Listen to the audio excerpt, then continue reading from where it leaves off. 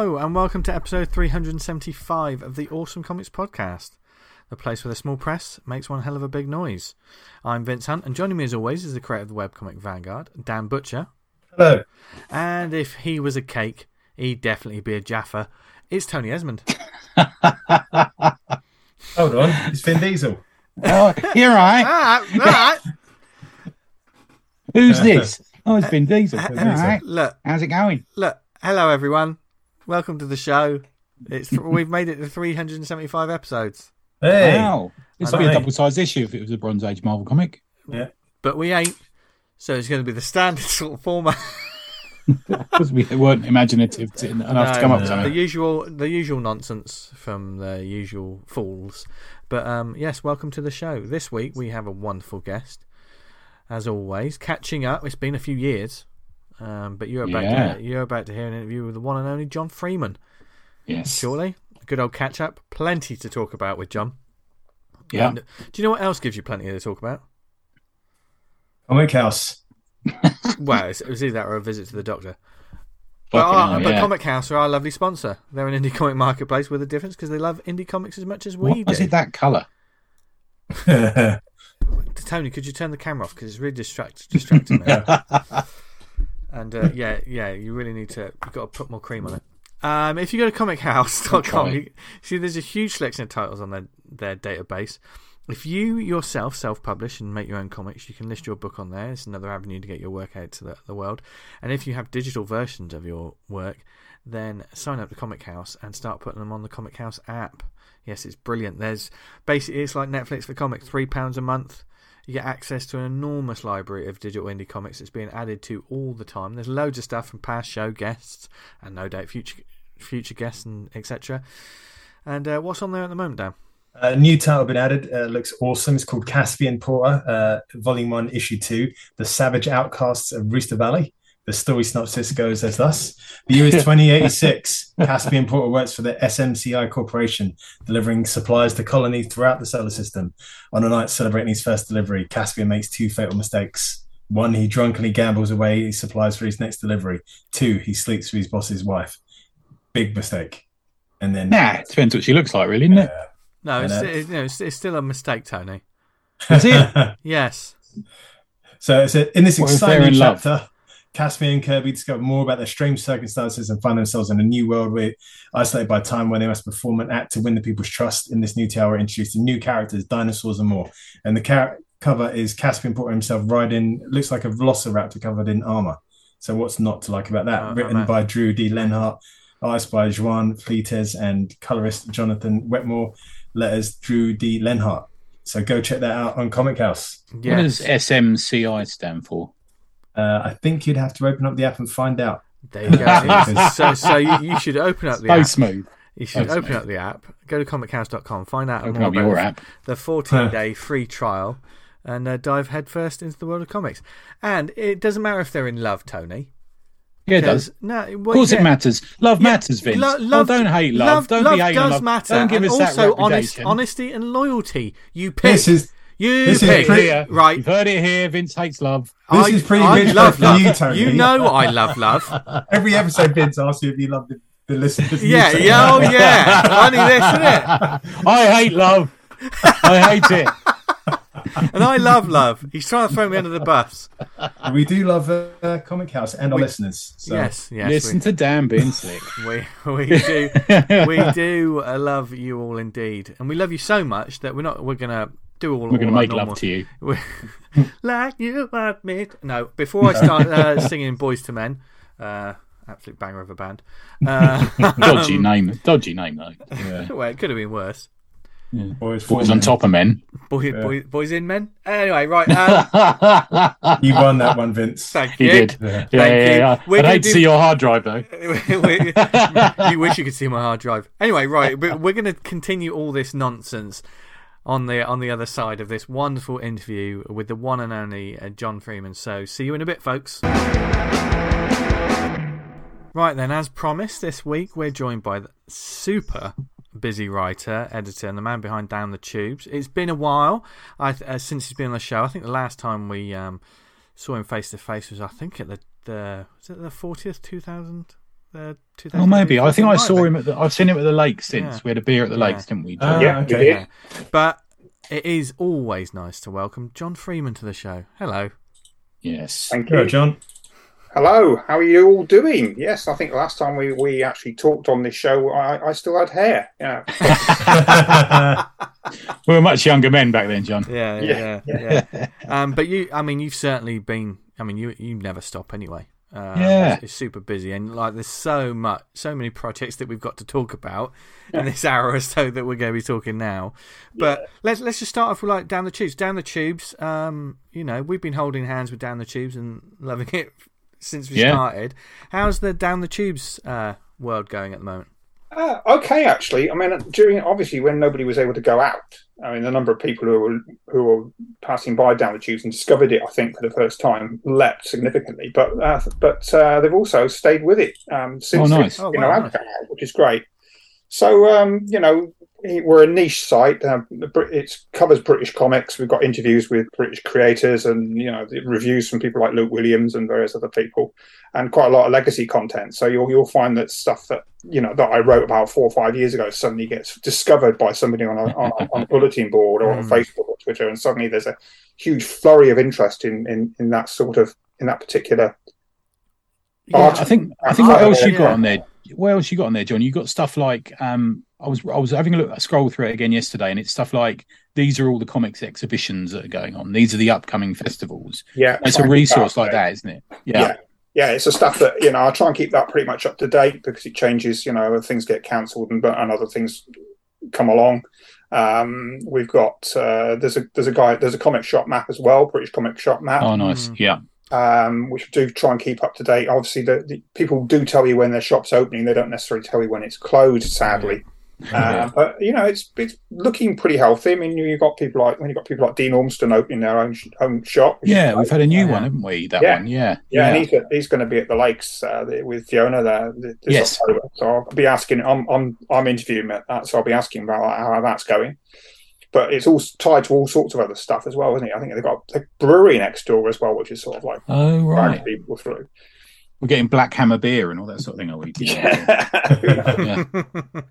That'd be good. That's the coolness, isn't it? Having a beer associated with your book at the moment, isn't it? Absolutely. There's a few people have done it. Yeah. Well, we Lakes did it a few years ago. We had a Knockabout sort of sponsored a beer as well, and I think several people have done it now. So Hellcat did one. I've still got in my garage. Yeah, they always do well at conventions as well. I remember when we were at Thought Bubble, there was that brewer that was just a couple of tables that it was across from us, wasn't it? Was it 2018? That's right. And they only lasted like a morning on all the days because everyone just bought everything. Yeah, I didn't get a look in at all at that one. And it was opposite us, wasn't it? Yeah. Well, I think it's one of those things that I will go and have a look at that later, and then perhaps we need to launch our own brand of slow gin or something. Yeah, awesome Campari pod beer. Yeah, or port. The Awesome Comics at Campari. That'd be nice. You're a fan of the Campari, aren't you, John? That's a tipple of yours. No. I went off things like Pernod and Martini at a very young age. Having sort of at a young age. Yeah, still in his teens, early teens. Yeah, when I was student days. That's actually young, and having grown up in Cornwall, I went off cider very early on. I moved on to the sipping brandies when I was 12. You're the son of a preacher man, aren't you? As this thing goes, John. I am a son of a preacher man. My dad was a vicar. The first parish he was in was the Isle of Dogs. Wow. Okay, that must have been lively. Yeah. Well, it was. I think it was a bit of a at that time back in the mid-50s. Yeah, and then I moved to the Fens, and it was Guyholm, which coincidentally was literally the parish right next to Reverend Audrey. Tank Engine Thomas fame. So at one point, I got taken to meet the Reverend Audrey and see his train layout, which was, at the age of 3, on my first memories of that. And then we moved to Cornwall.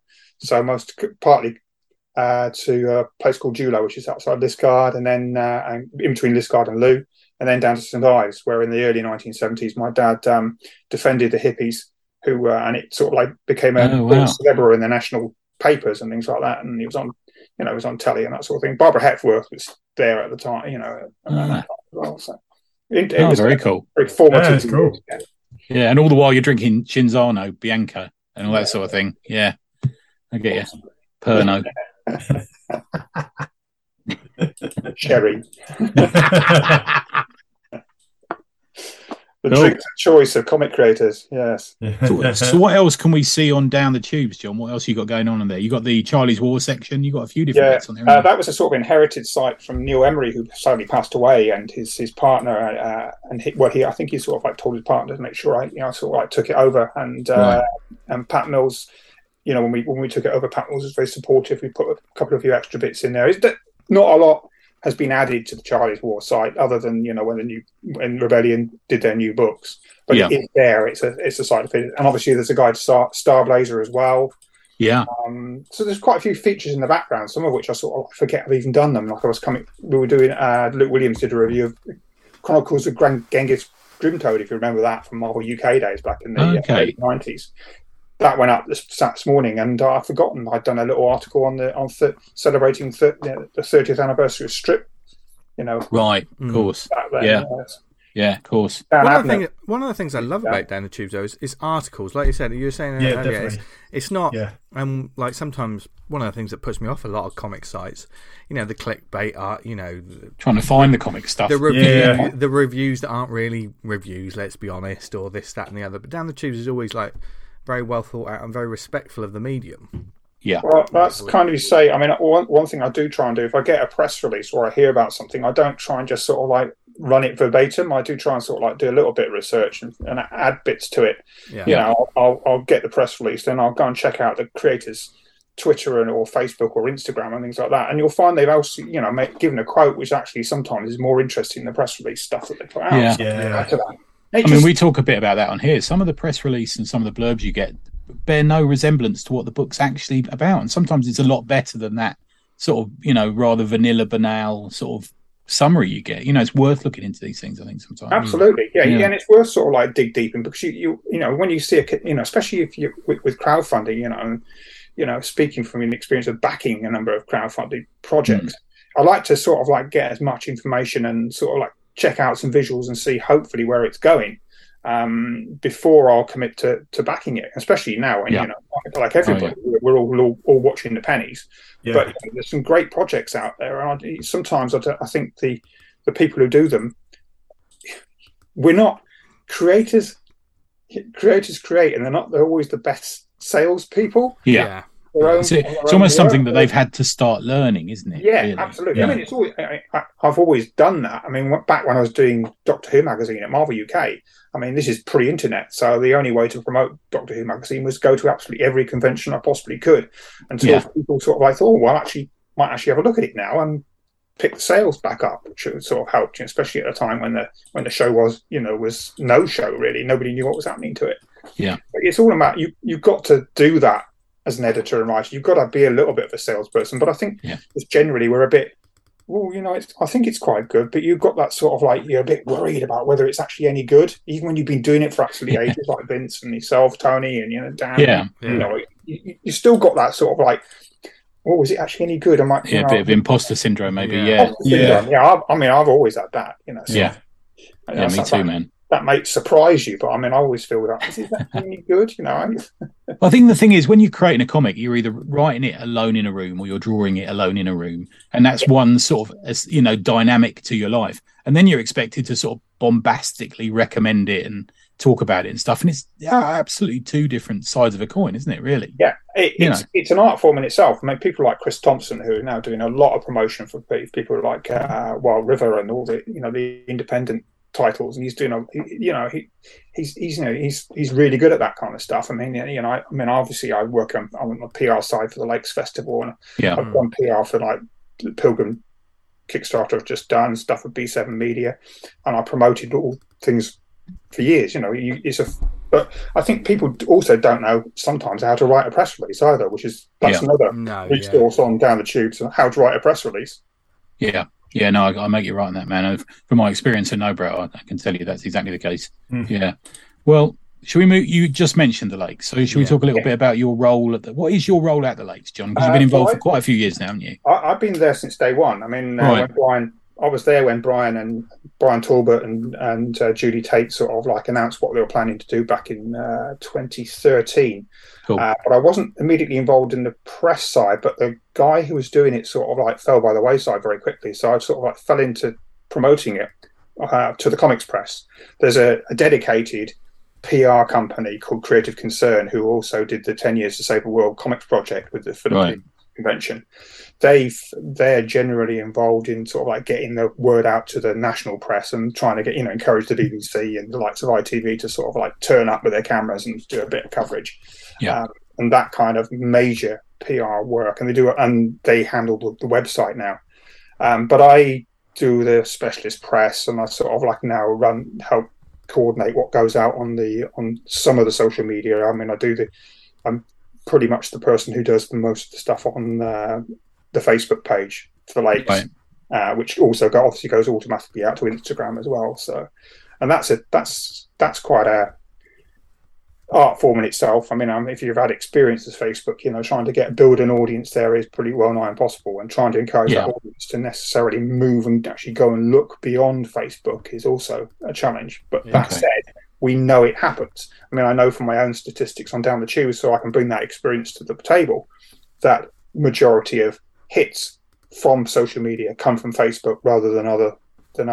That's interesting. Yeah, that whole analytic thing's changed the game, innit? Knowing where people are coming to your site from is a really interesting thing that's got to be worked in now, isn't it? Absolutely, yeah. And it's the same with Kickstarter. You're looking at the stats for that, and for the Pilgrim. It's very interesting that a lot of the people who are backing it. I mean, it's only launched yesterday, but the people who backed it a lot of them have come from within Kickstarter.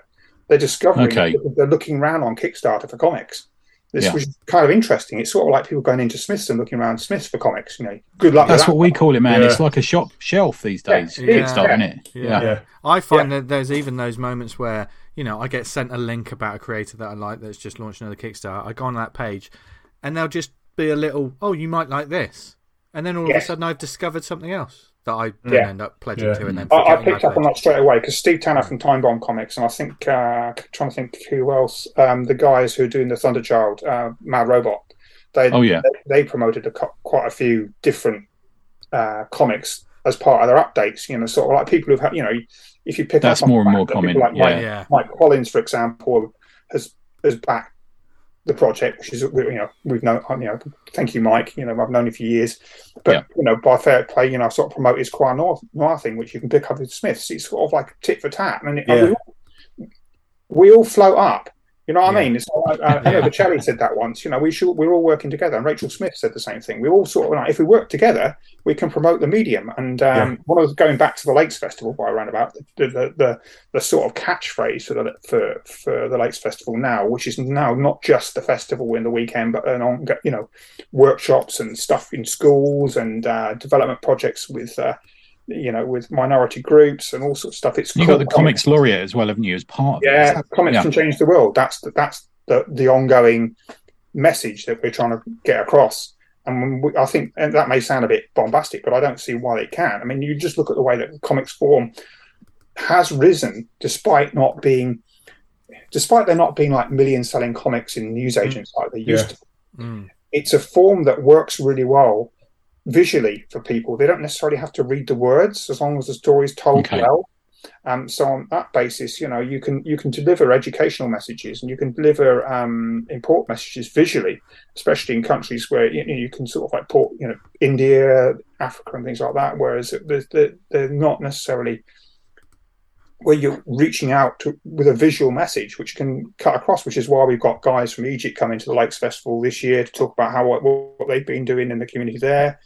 We're working with the comics convention in Beirut for a future partnership, and we still do a lot of partnerships with across in Barcelona with schools there, looking in France. We're still working internationally and also in the Far East as well. There's huge amounts of interest in comics just generally.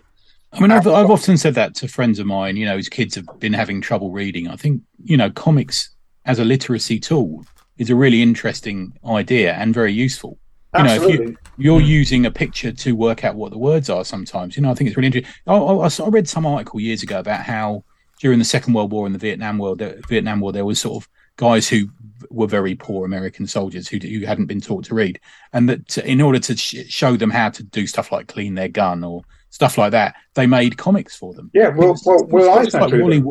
Eisner did some. That's right. Yeah. Well, Eisner did loads of stuff like that. It's this getting the message out visually. I mean, and the I think I mentioned this last time around, but I mean, I was back in 2008 when we were doing the Rock Comics, the mobile comics thing, which also had an audio soundtrack. So you had on your iPad. This is the very early days of getting comics out digitally. Even though, I was talking to David Lloyd about putting comics out digitally back in 2002, 2003, just to give you an idea of how, I saw the future, but you just couldn't deliver it. Yeah, we got these comics out on iPad and iPhone, and we were putting an audio soundtrack to the comics, so you could listen to the comic while you're reading it. But the guy who ran Rock had this idea that you could sort of like do the soundtrack in Spanish, but have the words in English. So people whose first language was Spanish, they could be listening to the soundtrack and marrying up the words, and learning English. Clever, yeah. The project's still out there, but I don't think they've done anything with it very recently. And I think it's a great way to sort of, and I work with a company in Italy called CGL, where we were doing comics that were used, and they put them out on a CD with the magazine, which had the comics in Italian, but the comics themselves were in English in the magazine, and they listened to the soundtrack in Italian to sort of like work out what was going on. So it helped them understand English better, and most importantly, what the editor, the publisher wanted was colloquial English. So it was like we were told to sort of like have English phrases and sort of like things that people would, likes and stuff like that, which people, so Italians would pick up on the nuances of English as spoken here. Christ, I wish I'd had that at French at school, rather than just staring down the top of the French mistress. Did you not have Asterix and Tintin in the library? Not in French, John. Yeah, sadly. We had Asterix and Tintin in the library in French. My first introduction to Asterix was actually in the French versions, which are totally different to the English ones, because like you said, there was a little crib sheet in each book telling you, all these people in the background are famous French politicians and things like that. Never have known if you just read Asterix the Gaul and the hair of the dog page. Now the Lakes rambled a bit. Again. That's fine, man. No, that's fine. That's what we like. The Lakes is the 14th to 16th of October, the main bit of it, isn't it? Yeah, well, you've moved venue as well, haven't you? We've moved to the Bowness on Windermere. It was a big step, but the opportunities were there. But essentially, it's because there are organisations in the Lakes who are seeing that the potential competition from things like the Eden Project in Lancashire, because as you may know, they're looking at doing an Eden Project in Morecambe. And that's been on the cards for absolutely years. And there's a feeling amongst some of the organisations in the Lakes that this might be a big competition for them. So they're interested in investing in long-term events that will draw people to the Lakes first, and then going elsewhere. So they'll come to the Lakes and then go to Morecambe or go to Liverpool or west like that. So it's like make it a destination event. So they're supporting us. So we've got great support from the Lake District National Park. When are you getting involved in the Eden Project Comic Con? Is that coming soon? Or? Well, there is a Morecambe Comic Con every year. Right. Okay. But it was at the weekend. But they've never. Right. I've reached out and never heard back from them, sadly. So, but it's a shame. But that's that's the way it goes. Now. As well as we're going to talk about some of the guests, because you've got a banging lineup of guests this year, John. Yeah, it's great, isn't it? I'm really fucking spot on, man. Yeah, but I wanted to just mention Steve Holland. So Steve Holland's in the middle of his Comics Laureate's 2 years long. Is that right? Yeah. Generally, has it been longer because he's been COVID? It's been COVID times for him. No, it's usually 2 years. Sorry, and he's been on the Comic Art Festival website. I think he's written something like 100 or so reviews of books for kids and things like that. Oh, that's good. There's a huge amount of if you go to the Little Lycath part of the website, there's a huge amount of resources for kids that Sim Leach and Hester Harrington and Stephen L. Holland in particular have created specifically for for teachers and for kids to use as a resource there. Oh, nice. So for people that don't know, Steve is the owner manager of Page 45 in Nottingham. Yeah, and but he is also but started as an artist. You know, he was a comic artist or an illustrator in an earlier form. But I mean, he's always been an advocate for independent comics.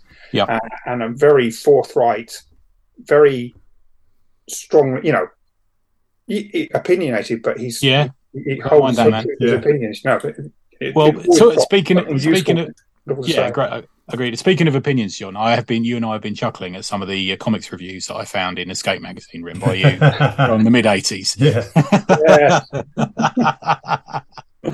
John, not many. I didn't do that many. I mean, Escape only lasted like 19 issues or so. Or I think you're right. Yeah, but John, you appeared to have been me back then. We were talking about this. Lou Stringer and a few other of us were talking about how Kev S. Sutherland as well. We were talking about how comic reviews were really quite snarky back in the 80s and 90s. They really were. Yeah. But I think if you writing a review now, I think you're a bit more. I would say people are a little bit more tempered because it's sort of like longer lasting and digging out your copy of Escape and finding a review where I'm sort of saying, well, this isn't particularly very good, and sort of it's that's the thing is, the reviews back then were. I mean, across stuff like Fancy Advertiser and Speakeasy and all these sort of magazines, fanzines, you'd find like Alan Moore wrote that one, and this one's written by Neil Gaiman and all this sort of thing, weren't they? Yeah. Well, you probably know, but Frank Plowright does a brilliant website, which is packed full of reviews and really good, well-written reviews about. Yeah, Frank's great, man. I remember seeing him at UCAC. He was one of the main guys for UCAC, wasn't he, for years? Yeah. Yeah, that was that was back when there was only one comic convention in the country. Yeah, that was the dream come true, going to London to go to that for me. Yeah, I love that. But so Steve Holland's going to be there. I think is he doing a talk about what he's been doing? Yes, just generally. But we've also got, obviously, in addition to that, we've got, as I say, James Hernandez, who's co-creator of Love and Rockets. Yeah, I was going to run through some of the guest names actually. Yeah, you feel free. Yeah.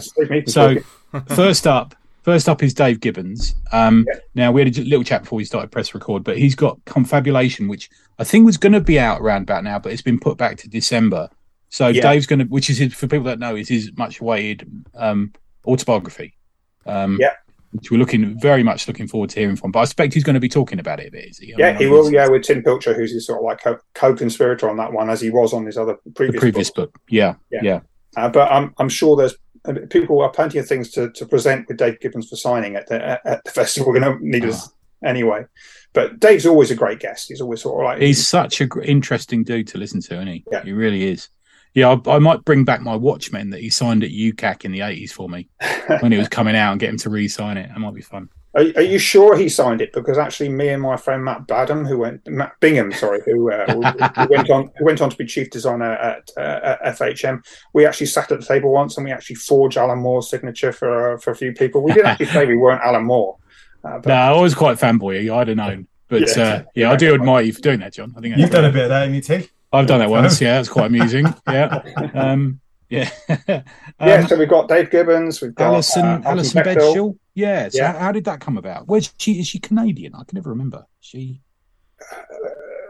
Well, she's hugely popular for all the stuff she's done. So you've caught me on hop because I don't have the tab open to remind me of who people That's right, are. Man.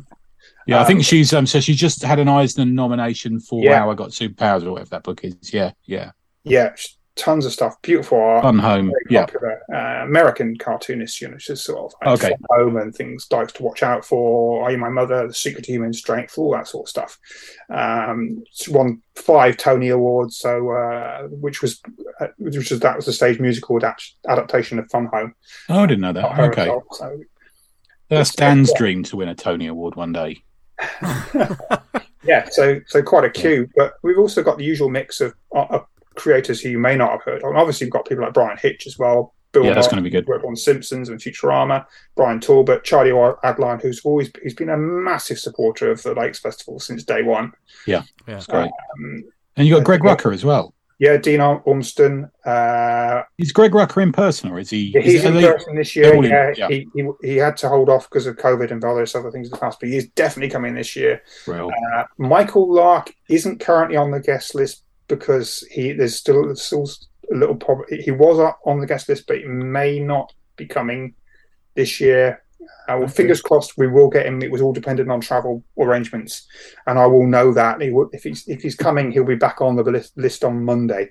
Oh, cool. Okay, that'd be great. Good, and obviously we've got people like Matthew Dooley, who's won the Guardian, the Observer Prize. With Flakes, know that book. Yeah, that wonderful Ice Cream Wars thing there. Mick McMahon. Oh, that's gonna be good. He's got. They've just announced a Apex edition, have they? Of his. David Roach says they're doing the second one, and it's possibly going to be out in December. I think I caught that this morning. So me too. Yeah, for that. I'm guessing that's early Slain stuff. I'm guessing. Yeah. Oh, yeah. So he's got like put out one of his appeals. So if people got anything lurking in their attic, can you help me out? So. Yeah, that's going to be great. Tom Richmond from Mad Magazine is going to be there as well. Yeah, he and his co-partner on things like Mad have done a magazine called Claptrap, which is a continuation of Mad, which I backed. Oh, I found Indiegogo ages ago, and it's been in development for ages. And I get the occasional update, but I don't know if they'll be bringing copies over. But he has said he will be bringing stuff over to sell at the event. So. That's great. I bought that James Bond. All the James Bonds in a picture. That print I bought of him about 6 months ago, and it's lovely. I love his stuff, man. I mean, he's the new Mort Drucker in a way, isn't he? Absolutely, yeah. I mean, obviously, the still Mad's still out there and still going. But if you check out Claptrap on Indiegogo, then maybe it's worth checking out for updates on where they're at with that one.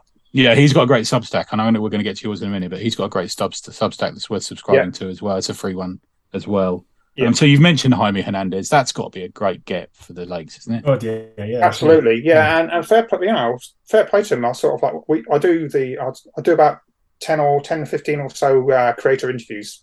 I didn't do any last year, but I did. I'm doing them again this year. Sort of like running through September. I have like little quick 10-question quick fire interviews with people. And Carol Tate, one of the organisers of the festival, gave me a list of saying these are the people who you haven't talked to before. So Jamie was obviously the first one. I thought, well, I'll give it a punt, and he's come back straight away. So I've got Mike, and I've got one with Mike Perkins, one with Brian Hitch, and one with Jacob Phillips so far. Marina Mayeres has also sent hers back as well. Oh, brilliant. Well, quickly on the Hernandez Bros is there's a movie about to come out about them, isn't there? There's a big documentary being launched about them. Are you getting to show that at all? Do you know, or it's not on the so far list? Yeah. No, you've caught me on that. I didn't know about that at all. I only read about it today. Actually, funny enough. Oh well. So you're absolutely up to. I thought I read it on your site because I tend to get most of my news from down the tubes. There you go, John. But not American stuff. I don't tend to cover much American. That's true. I mean, there are. I should go and have a look now. Because I know that the Lakes were part organisers of the festival in Huntington Beach that I went to, and he was a guest there. So I'm guessing that they hooked up a bit. They met a bit there in order to invite him over. Yeah, we've always had we've had a long-term partnership with the National Cartoonist Society in the States, which is the president of that is Steve McGarry, who is actually right. He's at this, isn't he? Yeah. Yeah, he's actually from Manchester. I saw his band play that night. Yeah, that was Luke. That's his son, Luke McGarry and Joe McGarry. Oh right, okay. Luke's does the sad, chewy Star Wars caricatures and things like that. He's brilliant. He's done loads of stuff. He's even done a Godzilla style special logo for the Lakes District National Park Authority, especially, which will be used in all our promotions during the festival. Cool. The other one as well is I know Sean Phillips is almost a local, isn't he? He's actually been a patron of the festival. Yeah, as is Charlie. So yeah, and he's done that brilliant poster, man. That Silver Surfer across the lake, isn't it? Oh, it's one of my favourite bits of art from him, I think. Yeah, beautiful. Yeah, have you guys seen that one? No, I don't think I've never seen that one. It's like a movie poster, but it's the Silver Surfer going across what you kind of guess is Lake Windermere. Just skimming the surface. Oh, and it's done in that kind of retro style of what they used to do on seaside towns. Yes. Yeah, absolutely. Yeah, it's like a railway poster. It's brilliant. Yeah, that's right. So beautiful. Yeah. Posey Simmons, she's going to be there? Yep. Yes, definitely. Is she a regular? Is she? I can't think I've seen her there before. I think we've had her once before. The last time I saw Posey was at an event at the Cartoon Centre in London. Right. She was a good guest. I mean, she's been involved in comics since, she was doing pocket illustrations for The Sun many years ago. Yeah, so I've come a long way since then. So. And Brian Talbot, who's obviously riding high on the new book. Yeah, and he's obviously got his own book coming out as well. I don't think that'll be out in time for the festival, but that's on course, And okay, I take it you've read the new Luther Arkwright, which is absolutely fantastic. Yeah, I went to the signing actually. I cheekily got it. He didn't realise I got him to make it out to David Icke for a laugh. I didn't notice. I thought that was in keeping. But I remember reading his book years ago, which was about famous comic creators, shitting themselves on planes and falling over balconies and stuff. Do you remember that book? Yeah. Well, Brian and I go back to the old Westminster Comic Mart days, because at that point, Brian lived in Preston, just down the road from me, and we used to get the train back together. So, nice. Chew the cud about comics in general and things like that. So, not every time, but it was always, it's always been an interesting guy. Man, there was the ones that sent the ones in Westminster in Parliament Square. That one. Yeah, yes. Yeah, there was the big Westminster Central Hall. Central Hall. That's where Paul Gravett and Peter Stanbury ran Fast Fiction.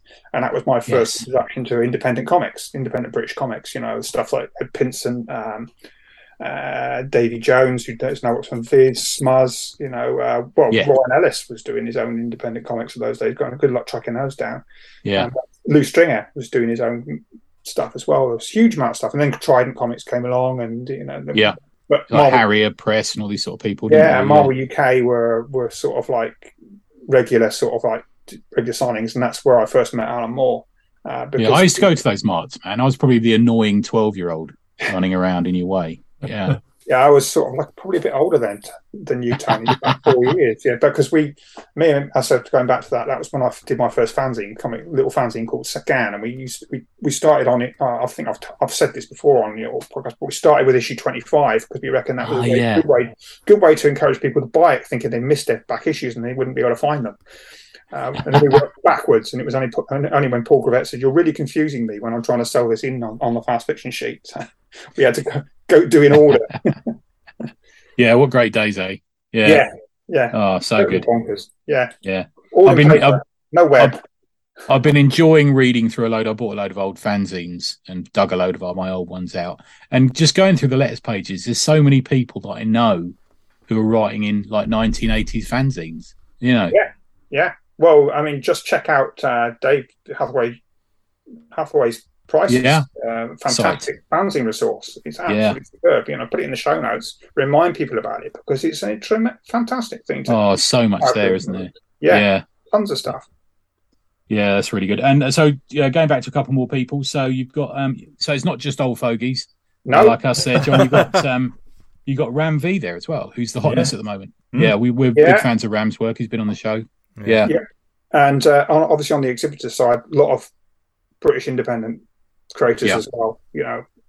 We've got some of the, obviously my own, project with B7. We're doing Pilgrim there. Benjamin, so tell us about B7 because this is an interesting. So it's audio plays as well, isn't it? Is that right?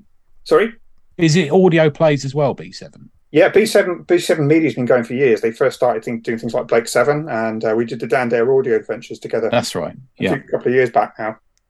And that's sort of, but I mean, I've known Andrew Mark Sewell, who's the guy who owns and runs it with Helen Quigley for a longer, going back as far as my Doctor Who magazine editing days.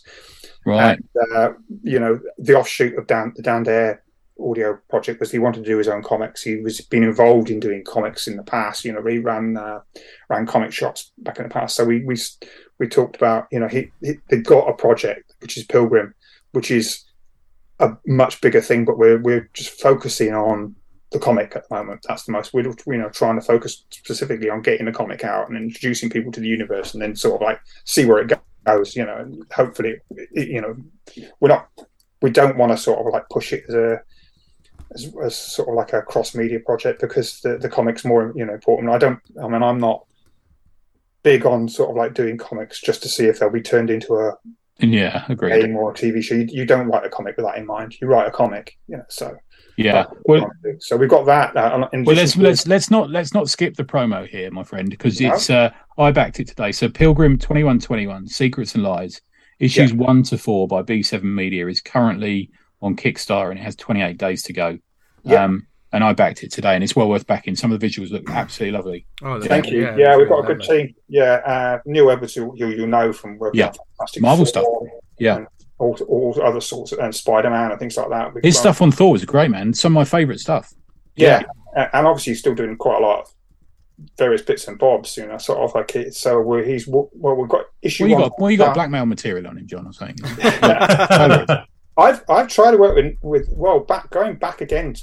That just circles me back to Rock Comics, because the first book I did at Rock Comics was a book called T-Mobile, and Neil did some wonderful test pages, but he just wasn't at that point. He didn't feel ready to do it. So things have come full circle, like nearly 15 years later, and he's doing this book with me now. Okay. Do you ring him and say it's time to give you a chance? Well, I do that with everybody.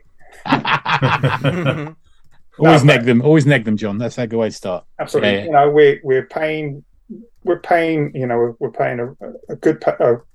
a reasonable page rate by current standards. We've got Alex Ronald on covers, and Neil's done one as well for the first issue. We've got Jim Campbell lettering it. Martin Baines has coloured it. You've seen the pages on Kickstarter. I hope everybody likes it. You've even put a couple of the pages for issue 2 on your Substack as well, haven't you? Yeah. Tease that in the update. The first update I did, thought, I'll tease you with issue 2. So we're making progress. I'm working on writing issue 3. So tell us what it's about, John. Give us a little bit of a shout what it's about, man. Setting about 100 years in the future. Obviously, there's been environmental problems. The world's sort of like 2 power blocks, basically. We've got space or exploration. They've reached out into the nearest solar systems, and there's quite a lot of things which we'll explore later on.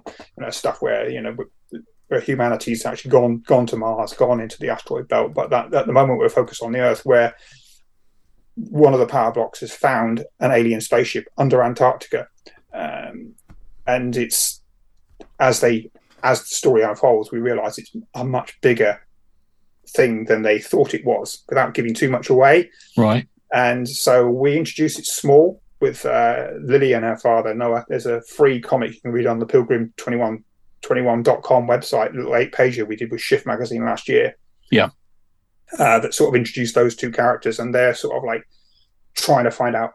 Well, Lily's trying to find out what happened to her dad, and meantime we've got this conspiracy, these 2 power blocks vying for power, and they see this huge alien spaceship as one way to gain power and get the edge over the other. So it's a bit like I liken it to unraveling an onion. You start off with the outer layer, and then we'll dig deeper and discover there's other things going on.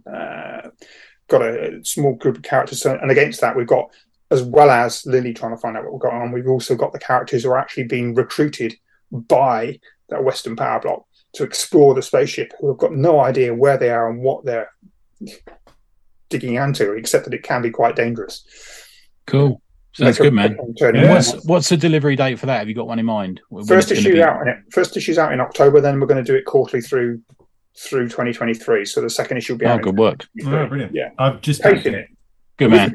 One of the reasons for that is because we've also got several other things lined up. One of which is the Hancock graphic novel by Stephen Walsh and Keith Page. Yes, I've seen that. I'm a big Hancock fan as well, man. What an armful. That's a 275-page beast.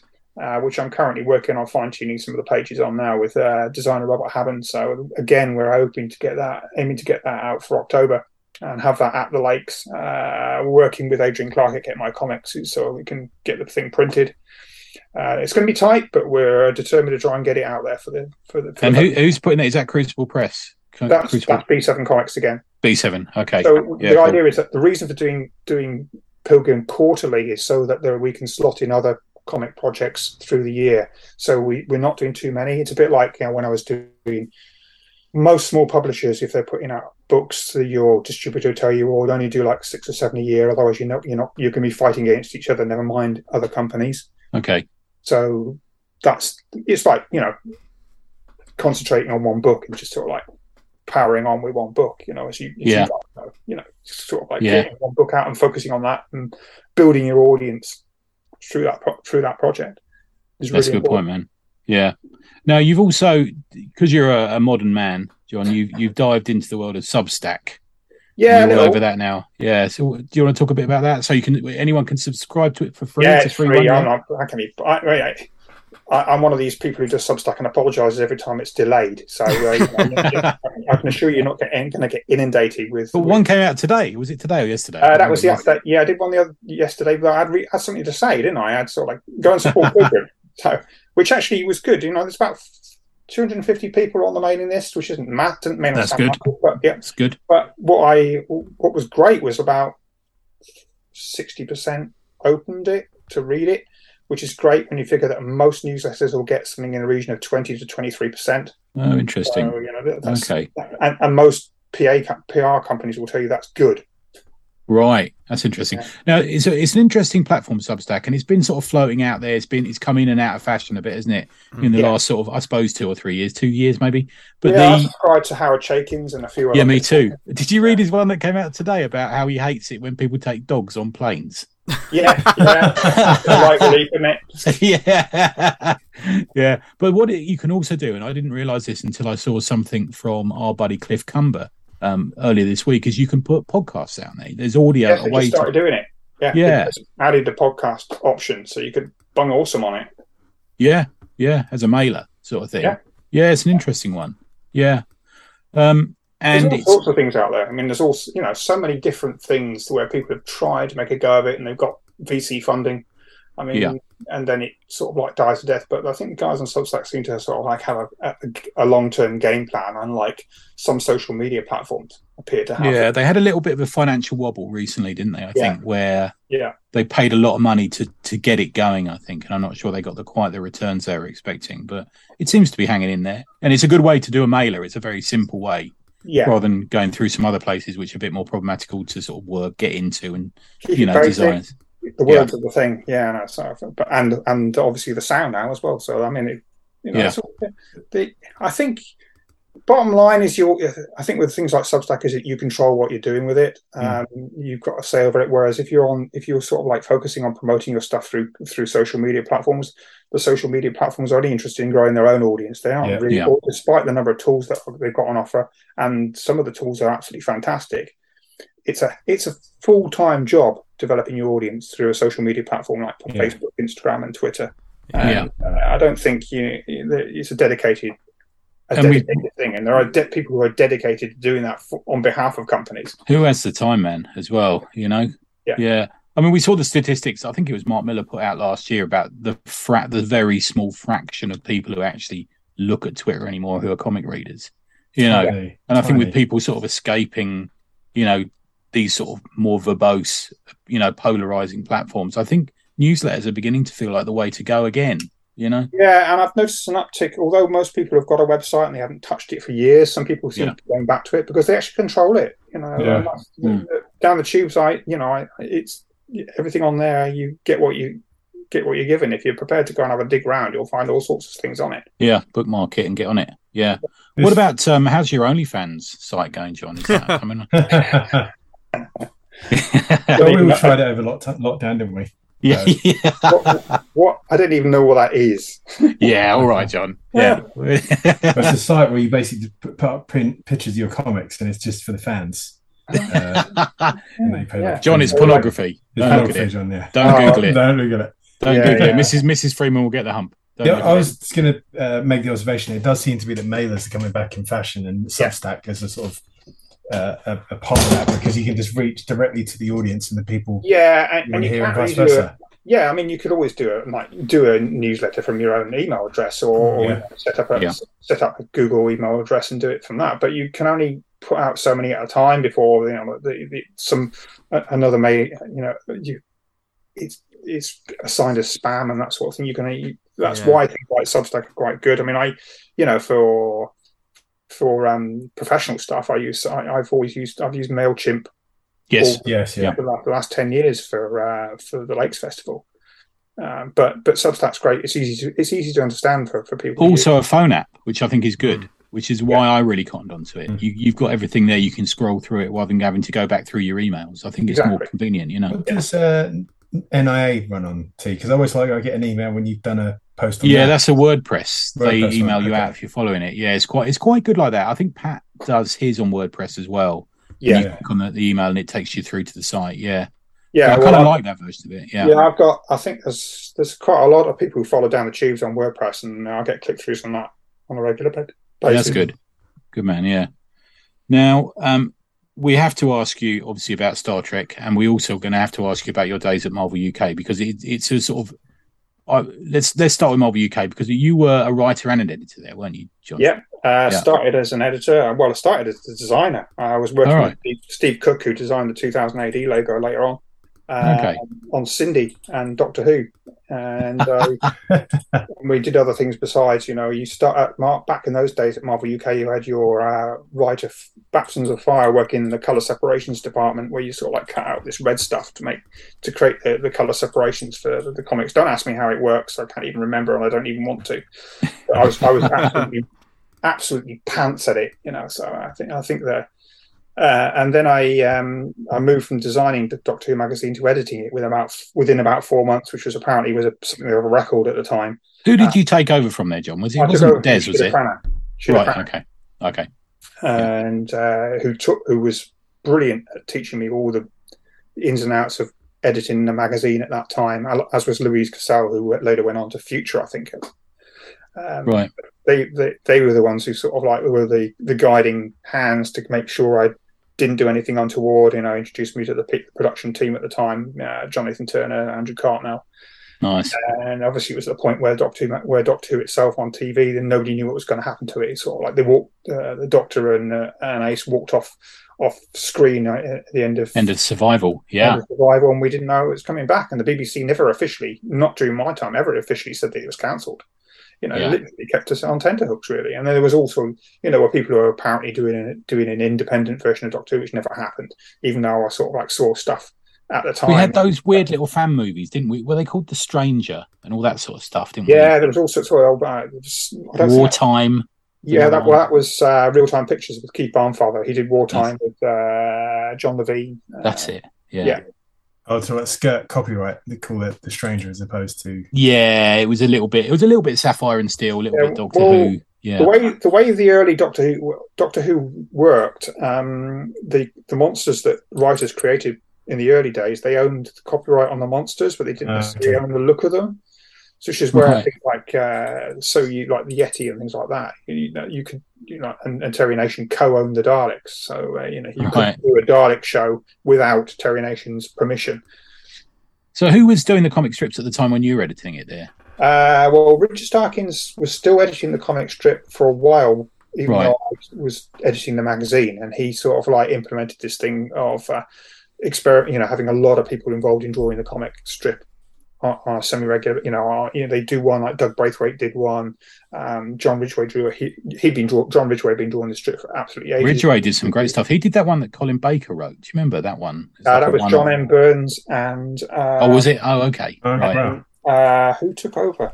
Barry Mitchell took over. John M. Burns did the first issue, and then Barry Mitchell took over. The one with the penguin in it. That's now apparently canon. Yeah, that's it. Yeah. That's it. Who's now apparently canon, believe it or not. And, that's due to Big Finish, isn't it? Because he's appeared in Big Finish. And obviously, when I first the people I got involved in when I first took over actually editing the strip, I got Arthur Ranson drew one for me, Mike Collins did one for me, John Ridgway, Vince Danks. You introduced me to John Ridgway at Lancaster. Do you remember? Yeah. You introduced me to him, and he said, "Tell Tony about your new comic." And he spent 45 minutes telling me about his new comic, John. I still haven't forgiven you for that. Got done up there, T. First, John, I'm still waiting for that to come out. He's sort of like... He's always thinking about it. Yeah. There's the old page you see on Facebook, isn't there, of it? Yeah. That stuff he's doing. If you follow John on Facebook, he's doing a wonderful fantasy story that he keeps posting, which looks beautiful. It deserves to be collected by somebody. I'm hoping. I wish somebody would just pick it up and collect it. And then you took me to the pub afterwards, and he was sitting there, and I sat next to him, and he looked at me and went, "Oh no, it's you again." I think you cheeky fucker. I couldn't possibly buy it, Tony. Good stuff. So it's all come full circle almost, isn't it? Because from one great TV series to another, you're now editing the Star Trek. I'm back where I was 27 years ago when Titan approached me. Lee Bolch at Titan actually approached me about setting up their magazines department while I was still at Marvel. Right. But it didn't happen, and I went back to I moved up to Lancaster and went freelance, and then Marvel UK's output tanked. So I ran the Lancaster Literature Festival for a couple of years, first as a PR guy, and then ran the festival itself, and got loads of comics people like David Lloyd up doing some wonderful stuff. Nice. And then came back to Then I came back to London to help set up the Titan Magazines department, and Star Trek was one of the first things we did, along with Star Wars and the Simpsons comic magazine. Oh, right.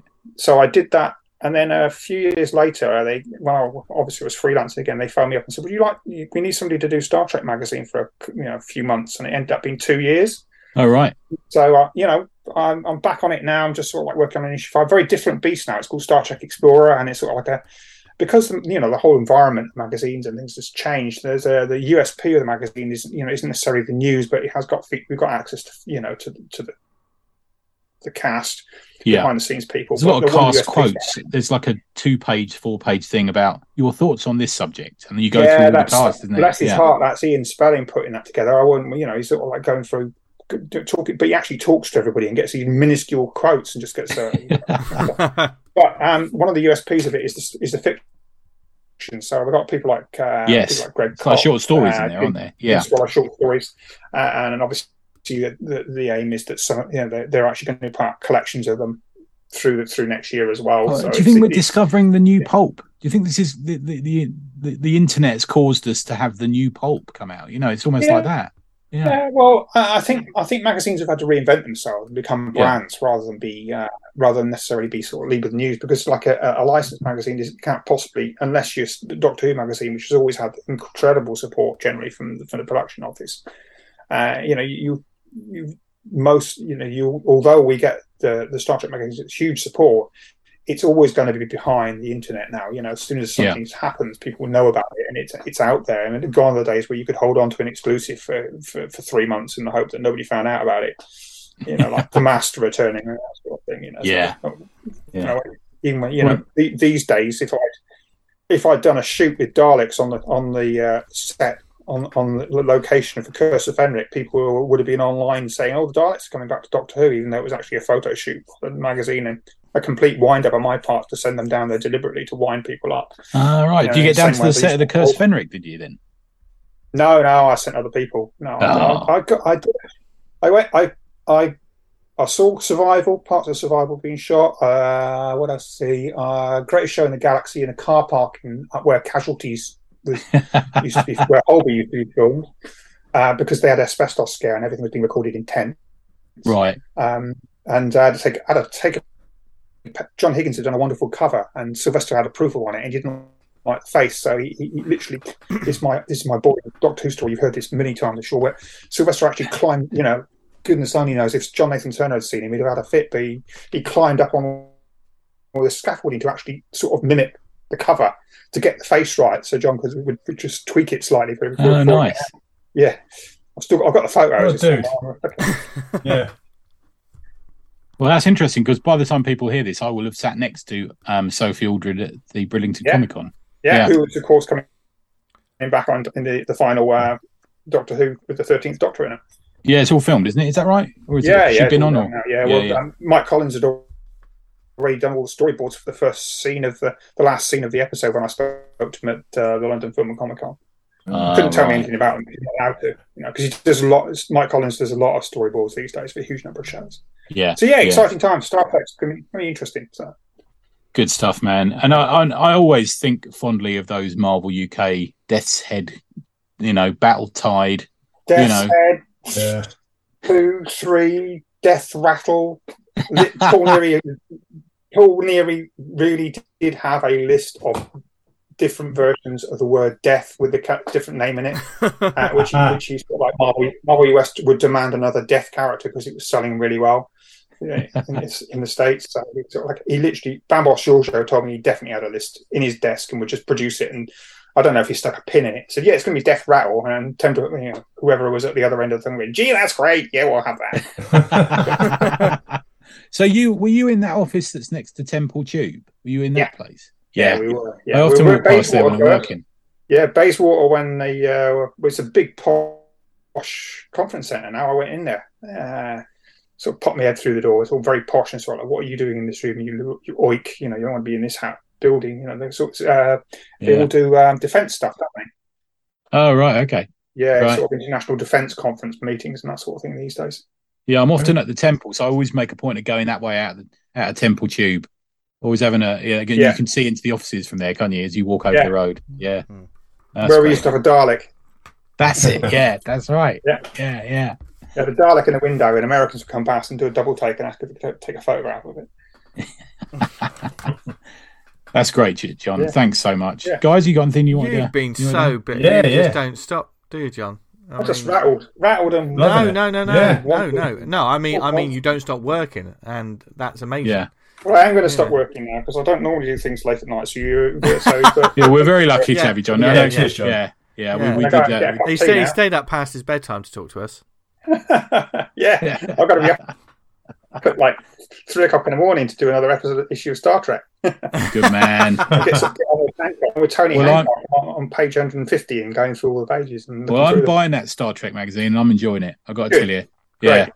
Strange New Worlds, man. Got me. Well, I'm going to go back and listen to your when I get Star Trek go back and look at your Star Trek podcast because very kind. I thought, they'll be really good. I'll look at that. So you're very I'm going to try and get a chat with Brandon Easton, who did the for an upcoming issue as well. So nice. Okay, well, I suppose the next time is because I'm not seeing you Sunday. I'll see you at the Lakes then, dude. Yeah, good. Yeah, it'd be great to see you. Yeah, man. Yeah, good stuff. Grab an interview if you can too. Yeah, it'd be a good idea. Yeah, see how it's gone. Yeah. But until that time, where can people find all of your stuff, John? Just check downthetube.net because I'm always sort of like covering stuff there, and sign up for the Substack newsletter. There's a link on there. The Kickstarter is still running. We've got another 28 days to run for Pilgrim 2121. Pilgrim Secrets and Lies. I'm sure you can find it, and please back it. Thank you very much for those who already have. Good stuff, man. If you go to Substack the app, you can search under Crucible Comic Press, and that'll take you to John's mailer. Downthetube.net is my main port of call, and that's the sort of thing I try and do stuff on. Start there, and who knows where you'll end up. Where you'll end up. Twitter, Instagram, YouTube. OnlyFans. If you're John, you end up on this show, and then rue the day you never started. It's been a long time since I was on this show. Yeah, we miss you, babe. Yeah. The restraining order finally ran out. The restraining order finally ran out, and we got you back. Fantastic. I'm glad to hear that. Yeah. Hopefully I'm better behaved this time. You're fine. Mention Cinzano. Well, there you have it. John's been a busy boy. John's good, isn't he? He's good. Yeah. And he's fighting the good fight in the name of comics and just general good entertainment. He's on that grind, as they say. I miss him. It'd be good to see him when I see him. I thought I'd seen him yesterday, but he's not making it, so it's a shame. Yeah. So, but we'll find out next week how Tony gets on. Yes.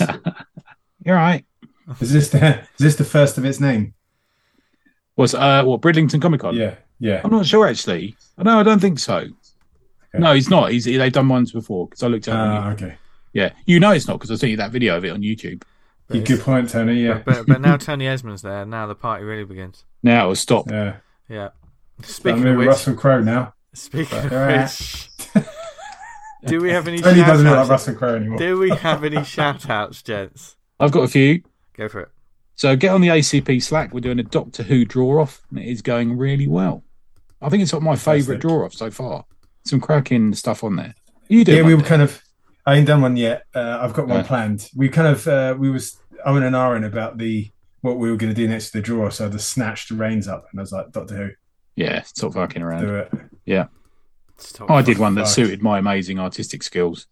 Excellent. Yeah. I've not looked at it, so I've not seen any of those ones in there. Oh, but look, man. Yeah, it's good. Yeah. It's a shame I could have drawn one of Ace and sign my name in blood. So my friend online did this for you. Signed your name in blood. or in something else. Yeah. Jesus Christ. Don't turn on the that light you can see shit on. What's it? Black light. Yeah, fucked up the joke there. But the next one, the final issue of Weird Work from Jordan Thomas and Shaky Kane is out now on Kickstarter. Go back and back them all. Yeah, very worthwhile. He's got some great stretch goals as well, which are sort of slowly eking out. Really good stuff. Myself and Eamon teamed up with Damien Edwardson to do a special DUI episode of Omen to That. And it's literally just come out as we're talking. Should be live by the time you listen to this, most certainly. It was a good chuckle, and we talk about the process we went through. You two guys get mentioned. And also go and buy Clear Run by Art92 by Helena Edwardson, who's obviously my collaborator on DUI. Yeah. And it's I talked about it last week. It's a great little book about a dog. I've yet to back this and buy this. Sorry, and that is my error. Got to do that. Yeah, well, hopefully I would have seen some yesterday in the flesh, as it were. Yes. And obviously the last one is the one we all know about. Go and buy DUI Comic, issue 2 at duicomic.bigcartel.com. There's still a couple left. I've heard a little rumour it might be going back to reprint right about now. Oh, wow. Fucking sold out. That's good news. But go and get a copy. You can get a copy for £9, or you can get the digital issues for £3. And money goes to Cancer Research UK. It's an absolute whopper of a book. It's massive, isn't it? Yeah. You wouldn't pay that in a shop for a comic, would you? Oh, no. You wouldn't be walking away with much change from a £20 note for that. Yeah, I agreed. Yeah. Dan, do you have any shout-outs? No, I call out people's Kickstarters, but when they kind of smash the goal and they've only got a few days left, I usually just they'll be fine. Yeah. So no real shout outs. The last page of Vanguard's going to go up tomorrow, issue 20, and then I'm going to be wheeling the sights onto finally getting Viper 2. I've been talking about the fucking ages. Oh, good man. Get it done. Yeah. Awesome. Yeah, I think that's a good bit of timing, man, I think. You guys haven't seen, no one's read it. Even you two. So no, it's a complete secret. Yeah. My word. Oh, can I quickly pimp my own work? Because we also pimp our own stuff. Is Fur 2 has went to print. Has gone now to print. I'm really pleased with it. Daryl Thorpe, who's the artist on it, has absolutely fucking killed it. It's really nice. I can't wait for you to see it. There's a couple of twists and turns in it, which I'm quite pleased with. Fantastic. Which he's really pulled off in the art. Awesome. Yeah. Love the first one. Yeah. So Thank you, mate. Looking forward to this one.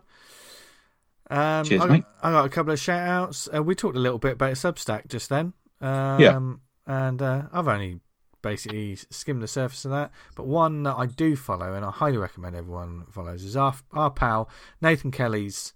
Yes, received one today off him. Yeah. feralkingdomstudios.substack.com. Go on there because he's one of my favourite artists, and there's some great comic book pages on there. And he's got back into like collecting action figures. It's a it's a dangerous game in a dangerous world, Nathan, and I'm kind of I'm there with you. You're better off fucking smoking crack. You'll spend less money. Yeah. But as well as all that, there is still one of my favourite nights on that trip I had was a night out with him, Falpy, Ray, and Nathan in the Boozer, and we just talked each other's ears off for about 8 hours in this like cowboy bar. It's the in best Charlotte. Best times at a comic convention when stuff like that happens. Yeah, so go to Feral Kingdom Studios. Definitely check them out because he's got a lot of stuff in the pipeline.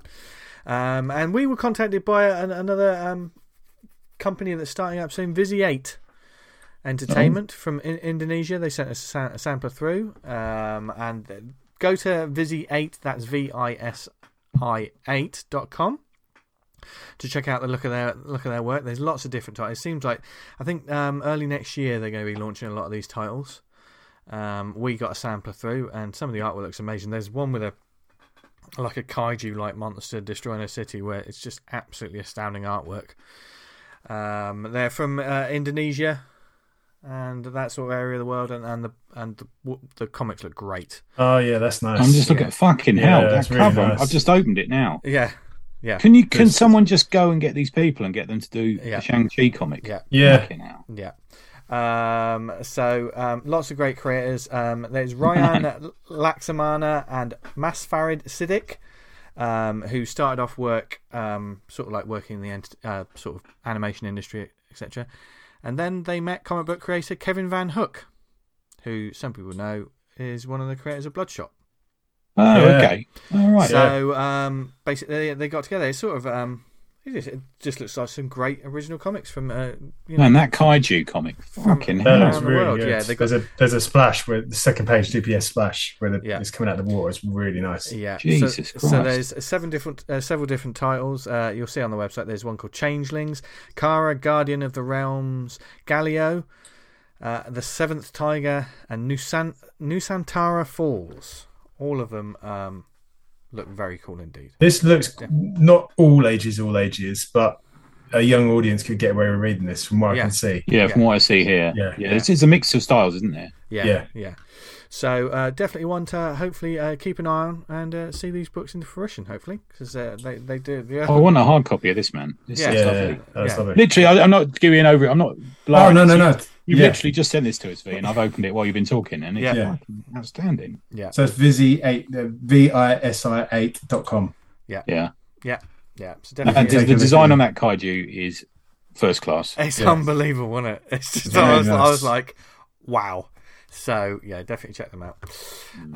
And that's it for the shout outs this week. But what about recommendations? Tony, normally you've got 2 a week. I've only got technically I've got 3, but they all come in one platform, which I'm going to talk about. Do you want to do yours first, D? Yeah, my one's Maru Kiri Destroy the Moon. Okay. Which is a webcomic you can read on globalcomics.com. That's the comics with an X. And it's very much Global Comics, but comics with an X. And it's the classic. And the title was called Maru Kiru Destroy the Moon. I'll tell you what, I'll send it to you on our little group. But if you listen to this in the podcast, you hopefully be able to find this in the show notes. And it's kind of like a nod to Conan the Barbarian with the main character, Maru Kiru. It does a bit of a backstory about the gods, and there's the god who sits astride the moon, and essentially she wants to destroy the moon and bring down the god. It's I would have a hard time describing the artwork because it is very kinetic and pop arty, and they use the chap who does the colouring is, how do you describe it? It's kind of lots of neon pink, cyans, yellows. It's a real interesting one. There's a massive manga influence to it. It's drawn by Brendan Albertsky, which you can find on Twitter and Instagram at Hell to Breakfast. Yeah, Hell to Breakfast. Albert lives in Hell to Breakfast. That's I had to read it through. Like it used to be on the Instagram handle. Fuck my dinner. Yeah, Hell to Breakfast. So go check it out. It's a fun little comic. It's kind of like, so you can download it DRM free for 99 cents. Do you know what I like about that, man? That looks like that's a woman with a sword who looks like she can swing a sword. Oh god, yeah. Unlike the woman who's just been hired for the Red Sonja movie. I've not seen that. It look like she can lift one. Yeah. But yeah, this is she's a chonk. Like yeah. In the nicest possible way. Yeah, in the nicest way. Yeah. I'll do one quickly that I think we briefly mentioned last week. I sort of touched upon it, but it's another amusing strip that I discovered on Instagram. But if you go to Kohney.com, that's KOHNEY, you will find the strips of Neil Cohney and The Other End. These are sort of your classic humorous strips, one of which I sent to the guys last week, about a guy who used to be a tree. Oh yes, I remember this now. Yes, and it's the website itself, and he posts on Instagram, of course. I think there's a good cross pollination of there's a lot of Instagram sort of cartoonist, isn't there? Because there's a good sort of pacing to that. When you swipe across the panels. Yeah. I find there's Dan Harris does it well. Yeah. I'm discovering there's a lot of creators who both do the Instagram, and then I'm kind of. So much so that I'm kind of surprised when I find a website of them, and the website is pretty polished. Does that make sense? It's sort of like, oh wow, it's all fully legit. But The Other End's been going for a while, and there's absolutely fantastic strips about. There's a couple that meet up at a supermarket. They're a husband and wife, and each one of them thought they were home with the baby, and they panic. And then rather than going home for the baby, they say we have to make a spare baby, and they start undressing in the middle of the Keep going. There's your imagination has to work with that one. There's a guy that gets bullied at work, but then he's got a little Gandalf on his shoulder that helps him defeat his bully. It's randomness in the most wonderful kind of way. And there was a 1-page strip which just made me laugh about a man who had just been to the toilet and was now feeling a bit frisky. It's do any of you take all your clothes off to do a number 2? No, because that man did, didn't he? Never. Yeah. I know someone who did that. They used to get undressed while doing a poo. I have to describe this page, and apologies for the spoilers. It's a 1-page strip, but it's living on my phone at the moment because it makes me laugh every time I see it. And it's just this guy. His wife's in bed reading a book, just looking over, and he's there, absolutely stark raving naked. He's not the most attractive fella, is he? I don't know. That way. Portly fella. But he's got these come to bed eyes, and he's saying, "Uh-oh, look who had to take off his clothes to poop and forgot to put them back on." And it's just she's like, "What?" It's worth a go, isn't it? Worth a try. You got to appreciate the hustle. So go to Coney.com and discover more of these, because I love that sort of humour, which is just absolutely... It makes me chuckle every time. So that's my one. Okay, Tony. Well, I decided a few weeks ago to finally pull my pants up and finally back. Oh, God. How long have your pants been down? They're always slightly loose. I always let them one cheek out. Is to get behind Aces Weekly. For a number of reasons. Firstly, obviously, we're big fans of David Lloyd, and also that Simon Russell, our buddy's involved. And I thought there's loads of stuff going on in there that I'd heard about, and I was just missing. It's £1 a week. Each week you get 6 stories.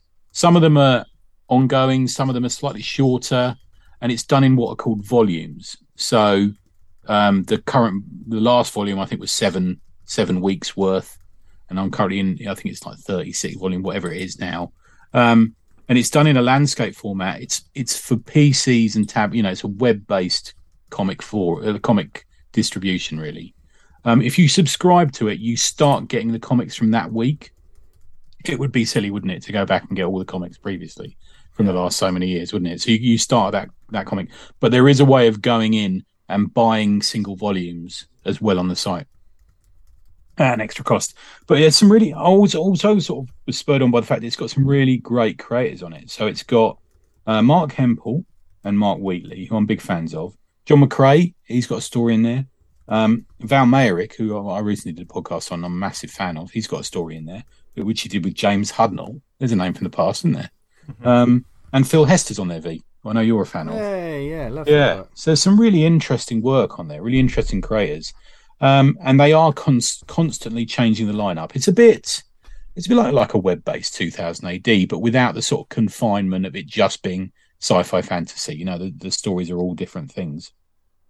There's a tab if you scroll down the page on the volume page, you also get process work and little letters from David Lloyd and stuff like that, talking about the issue and stuff. So it feels like a very inclusive thing to be part of, if that makes sense. So I sort of picked out 3 things that I'm reading at the moment. There's generally 6 stories running at any one time.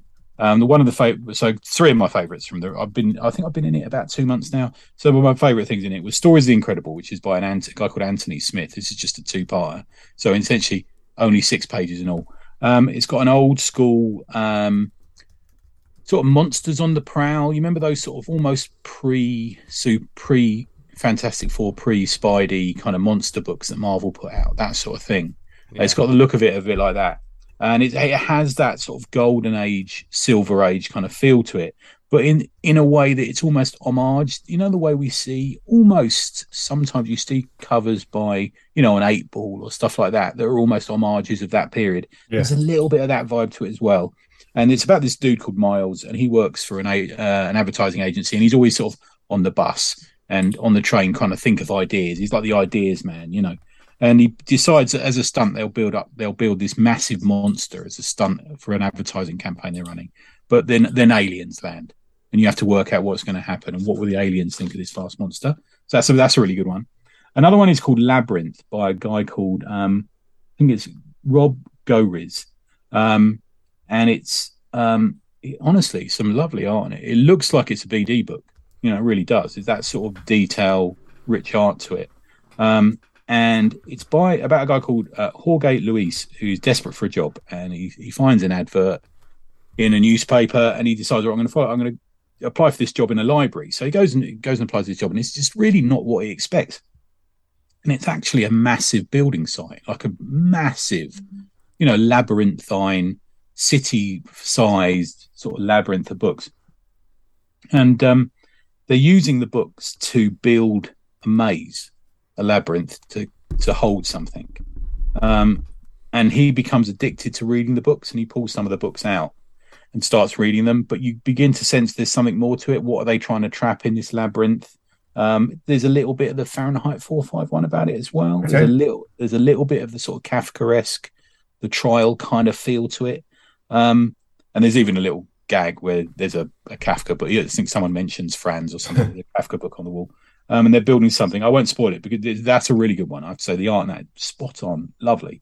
And then there's a funny one which is Mutant United by Gary Whitlock, and it's about a mutant football team, but it's done in an old school kids weekly style, like a Bash Street Kids weekly style, but a Bash Street weekly style where the creator gives zero fucks.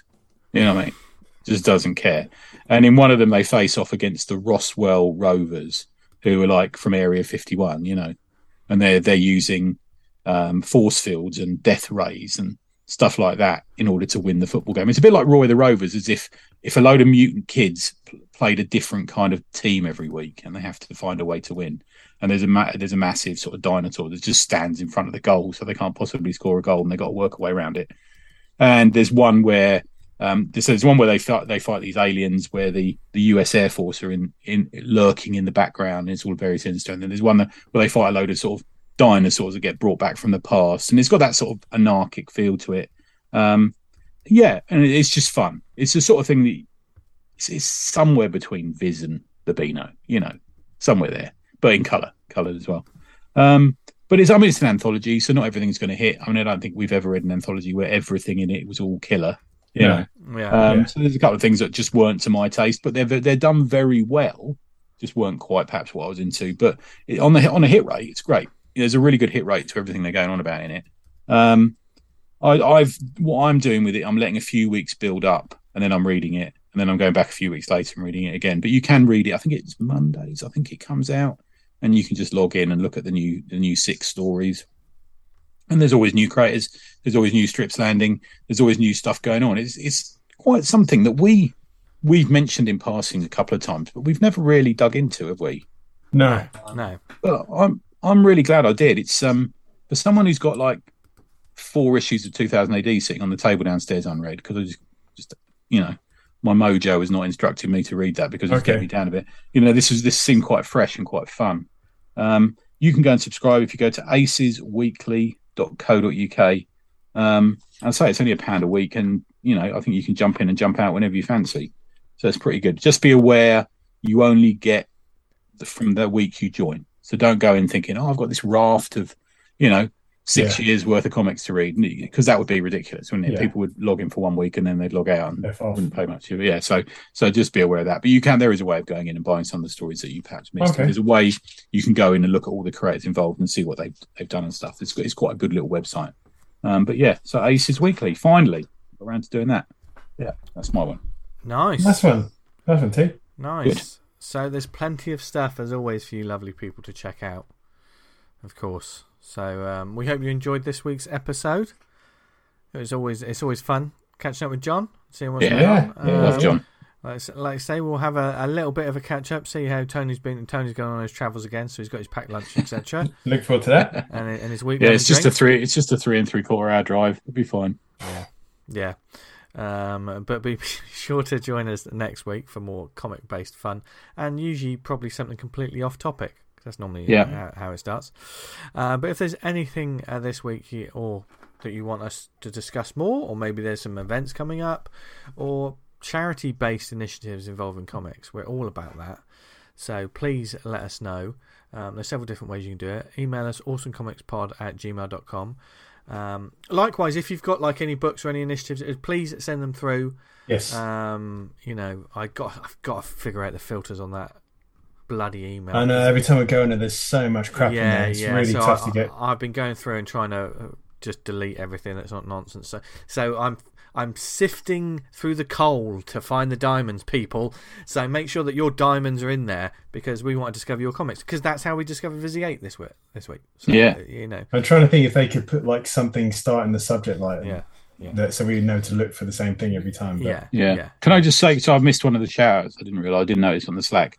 Go and follow Ian Ashcroft on Patreon. Oh, yeah, man. He posted up the cover to Keir Wordsmith, the next one coming up. It's lovely stuff. Brilliant. Man, so good. Yeah, so go and follow him on Patreon. Yeah, it's ridiculous. He mentioned stuff on the Patreon about like they're doing an image pitch. And I was like, mate, don't get downhearted about it, because he got the fucking talent. Yeah, he was telling me about that when I saw him. Yeah, that's an interesting story. Yeah, I know very little about it, but like, if Ian is listening, mate, you're fucking really talented, and you're a beast, and we love you. Yeah, and also one of the nice ones. And I'm seeing him on Sunday. It's not about how hard you can get hit; it's about how hard you can get hit and get back up and all that shit. So, okay. It started off so poetic, didn't it, Tony? Did you notice you just said "and all that shit" at the end? Yeah, I ain't got it in me to give those kind of speeches anymore. Yes, you have, Dan. He's the modern Ginsberg. You're the Mr. Motivator of this team. Yeah. I mean, in fact, I'm sure you could get people to follow us on Twitter @TheAwesomePod, where we'll be retweeting and talking about comics, and maybe occasionally posting about some comic stuff from the past, some lists that you'll be fascinated to see what some of your favorite, who influenced some of your favorite artists. Yeah, that's a really good chat at the moment that's going on in the Slack. Is I put that list up and said, well, who are your influences? And it's turned into like there's like loads of replies to it. Yeah, really good. Yeah. So if you do the Book of Faces, go to facebook.com/awesomecomicspodcast. Likewise, the community group Awesome Comics Talk. Get involved on there. There's lots of great people on there, as well as, like we just said, the Awesome Comics Podcast Slack group. Lots of channels. It's all about for the love of comics and talking about whether it be creating, selling, marketing, just chit-chat and all kind of stuff. So there's something for everyone on there. And there's something for everyone on this show every week. Well, maybe not. We usually put a lot of people off in some way. I'm sure. We're inclusive for everyone. Yeah. Anyone can listen. Everyone should be able to read comics, and anyone should be able to listen to this show, because we love you all, no matter where you are in the world and wherever you listen to this show. We honestly, all jokes. Well, we've got far reach. The people from what do you call it? Singapore, Indonesia. Yeah. So wherever you heard us, we truly appreciate it, and we love that you're making comics and listening to shows like this. Whether you heard us on the website, from the website awesomecomics.podbean.com.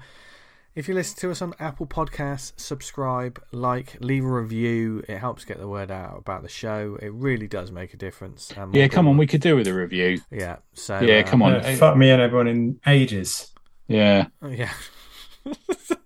I was about to say we're very needy, and then Dan's like, fucking hell. Everyone in ages. Come on. We're needy. Wait, or Boney Desmond will be leaving one. Yeah, a lot of other shows would be like, "Oh yes, we really appreciate it. We're just desperate. Our egos need it.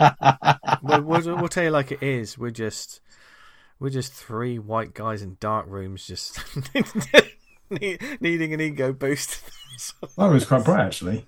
But... Yeah, mine gets I'm naked. Mine gets darker as the night goes on. That's kind of what happens with the night. Anyway, when you listen, he's right, you know. Yeah, here comes the night. Yeah, the night is a very dark time for me, Dan. Right, now's a dark time. What's that from? I know that line. That's from Blades of Glory. Yeah, because he says the night's a very dark time for me. Because it's dark for everyone, you idiot. I need a rewatch. Yeah, I watched Step Brothers again the other day. Our Step Brothers so good. Anyway, before we get onto that, that's an entirely different podcast. Thank you for listening. Boats and hose. Whether it was on the networks, Spotify, Amazon, Stitcher, Podnose, Podknife. What are the networks we on, Tony? We're on Pod. I'd probably do She-Hulk from behind. Fucking hell. Topical. I love sometimes when Tony says things, there's an audio moment that I think that everyone can visualize. Me and Dan stepping back from him. I'm not hating on it. I'm not hating on it. No, not at all. The opposite. Yeah. I'm enjoying it. Anyway, right, wherever you listen to us, we really, really, really do appreciate it. So, and if you listen to us, then maybe follow us on social media or wherever, or on the web or wherever you can find us. Dan, where can they find you? You can find me on Twitter at Vanguard Comic, and you can read Vanguard at vanguardcomic.com. If you want to see what's coming up with Viper 2, that'll be exclusively for patrons only. So /Vanguard Comic on Patreon, and you can see how I gear up. I've got some people helping me out. They know who they are, in helping me making some of the promo materials for this. So it's going to be good. Oh, nice. Okay, nice. Another little secret he keeps from us, Vince. Yeah, so many secrets. But it's always worth it. The reveal's always worth it. Sexy secrets. Oh God, we're getting to that stage of the evening. They're not that sexy. I'm getting that sexy comic through that I backed. Do you remember the one I found online? Oh, which one? That's going to be good. The one about the pin-ups of the ladies, the space ladies. Send us a link after the show. Is it called? Here we go. What's it called? Asteroid something or others? I think that Asteroid Belters. That's it. Came across that one all the time. Yeah. Can't remember who did that. Anyway, but where can people find your stuff, Tony? Neverindanything.com. There you go. Bang. You can find me on social media at Jester Diablo, and I also do a gaming show at the moment called Safe Space. Look for it on YouTube. We're going to have like not a safe space, though, is it? No. There's lots of horror. It's even if you don't want to watch it, it's a decent sort of like background. I have it on as noise. Yeah. The still the title on that is a fucking chef's kiss. Thank you. Yeah, love that. It's satire. Yeah. And if you like sci-fi and horror, and people just having a laugh and playing some games, check that out. And thank you for checking out the show as always, and to John Freeman for joining us this week again. Thank you very much, John. And I guess to you lovely people out there, no matter where you are in the world, I love love. No matter what Tony says. He hates love. And I love all of you. Dan, do you love them? That's not true. Most people, yeah. Yeah. Yeah, see, you have to caveat it, don't you? You hate love. Yeah. Tony, do you have love in your heart? No, I have it in my pants. There's that audio pause again. See, that's not true because I'm not wearing any. I'm going. Yeah. As soon as they made Winnie the Pooh royal, like public domain, Tony thought finally. They're doing a Winnie the Pooh horror film. Let's not. That's it. Yeah, that's boring. They've done it when they did the banana splits. I thought, okay, that's it. Fair enough. Now they're doing a Winnie the Pooh. Yawn. Yeah, it's only to get people talking about it. What kind of people would talk about it? Hold on, we just well, mentioned it briefly. Oh God, we've played ourselves. Anyway, thank you for listening, everyone. Have a brilliant week. Read loads of comics, make loads of comics. And from Dan, Tony, and myself in Awesome HQ, take care of yourselves. We love you. Even Tony does. And as always, what should they do, guys? Say awesome. Oh, Tony, you were off the gate there, weren't you? I was ready to go. Like a swimmer, ready to jump into the pool. Because I'm sitting here with no pants on. Makes me feel lively. Ready to go. Yeah, exactly. Speaking of ready to go, I think it's time we finished. Don't go. Mm-hmm.